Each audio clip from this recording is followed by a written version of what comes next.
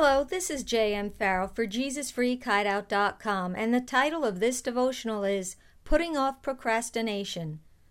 Ecclesiastes 11:4 says, "If you wait for perfect conditions, you will never get anything done." The dictionary defines procrastination as to delay or put off something until a later date, especially intentionally or habitually. I used to think that procrastination was just a harmless, annoying habit, but I've discovered through studying the scriptures that it can be a highly destructive way of life. In fact, Proverbs 18:9 says, "One who is slack in his work is brother to one who destroys." The above verse from Ecclesiastes warns us that if we wait for perfect conditions to perform our tasks, we'll never accomplish anything. Did you ever notice that when you keep putting off something you dread doing, it looms larger and larger in front of you? That's because when we procrastinate, we allow feelings of dread to control us. Over time, the sense that we're losing control can grow increasingly stronger and overwhelm us.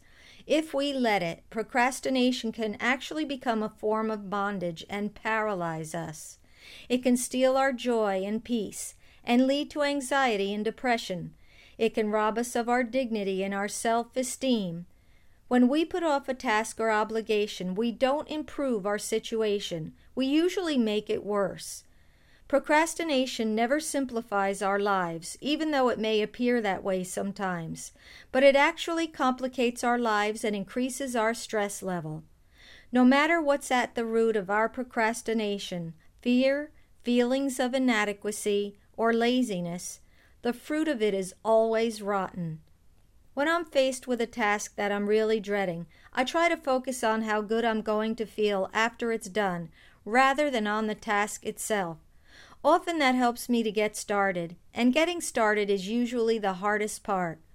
That's why it's so important to ask the Lord to help us to take that first step.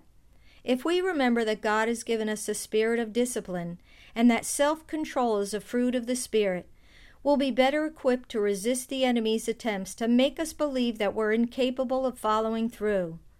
Proverbs 3:27-28 says, "Do not withhold good from those who deserve it when it is in your power to act.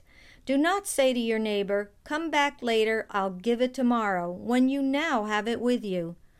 God doesn't want us putting off doing good to others.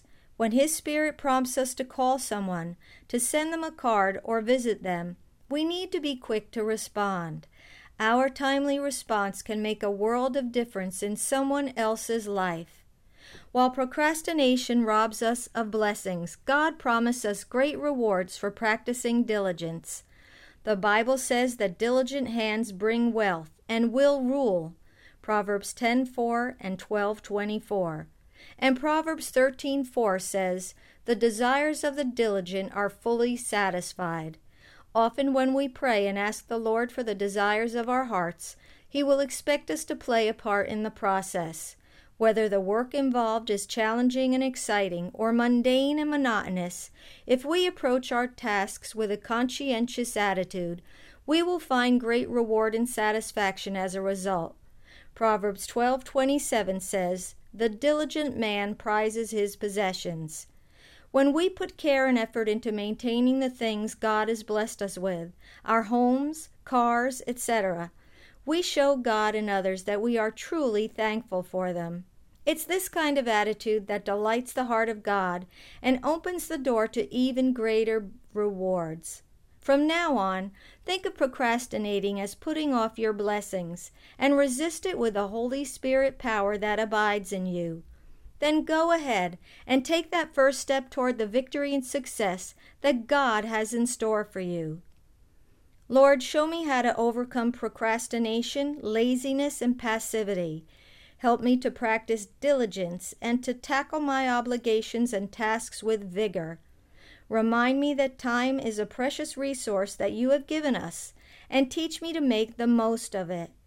Thank you that my diligence will bring me heavenly and earthly rewards. Amen.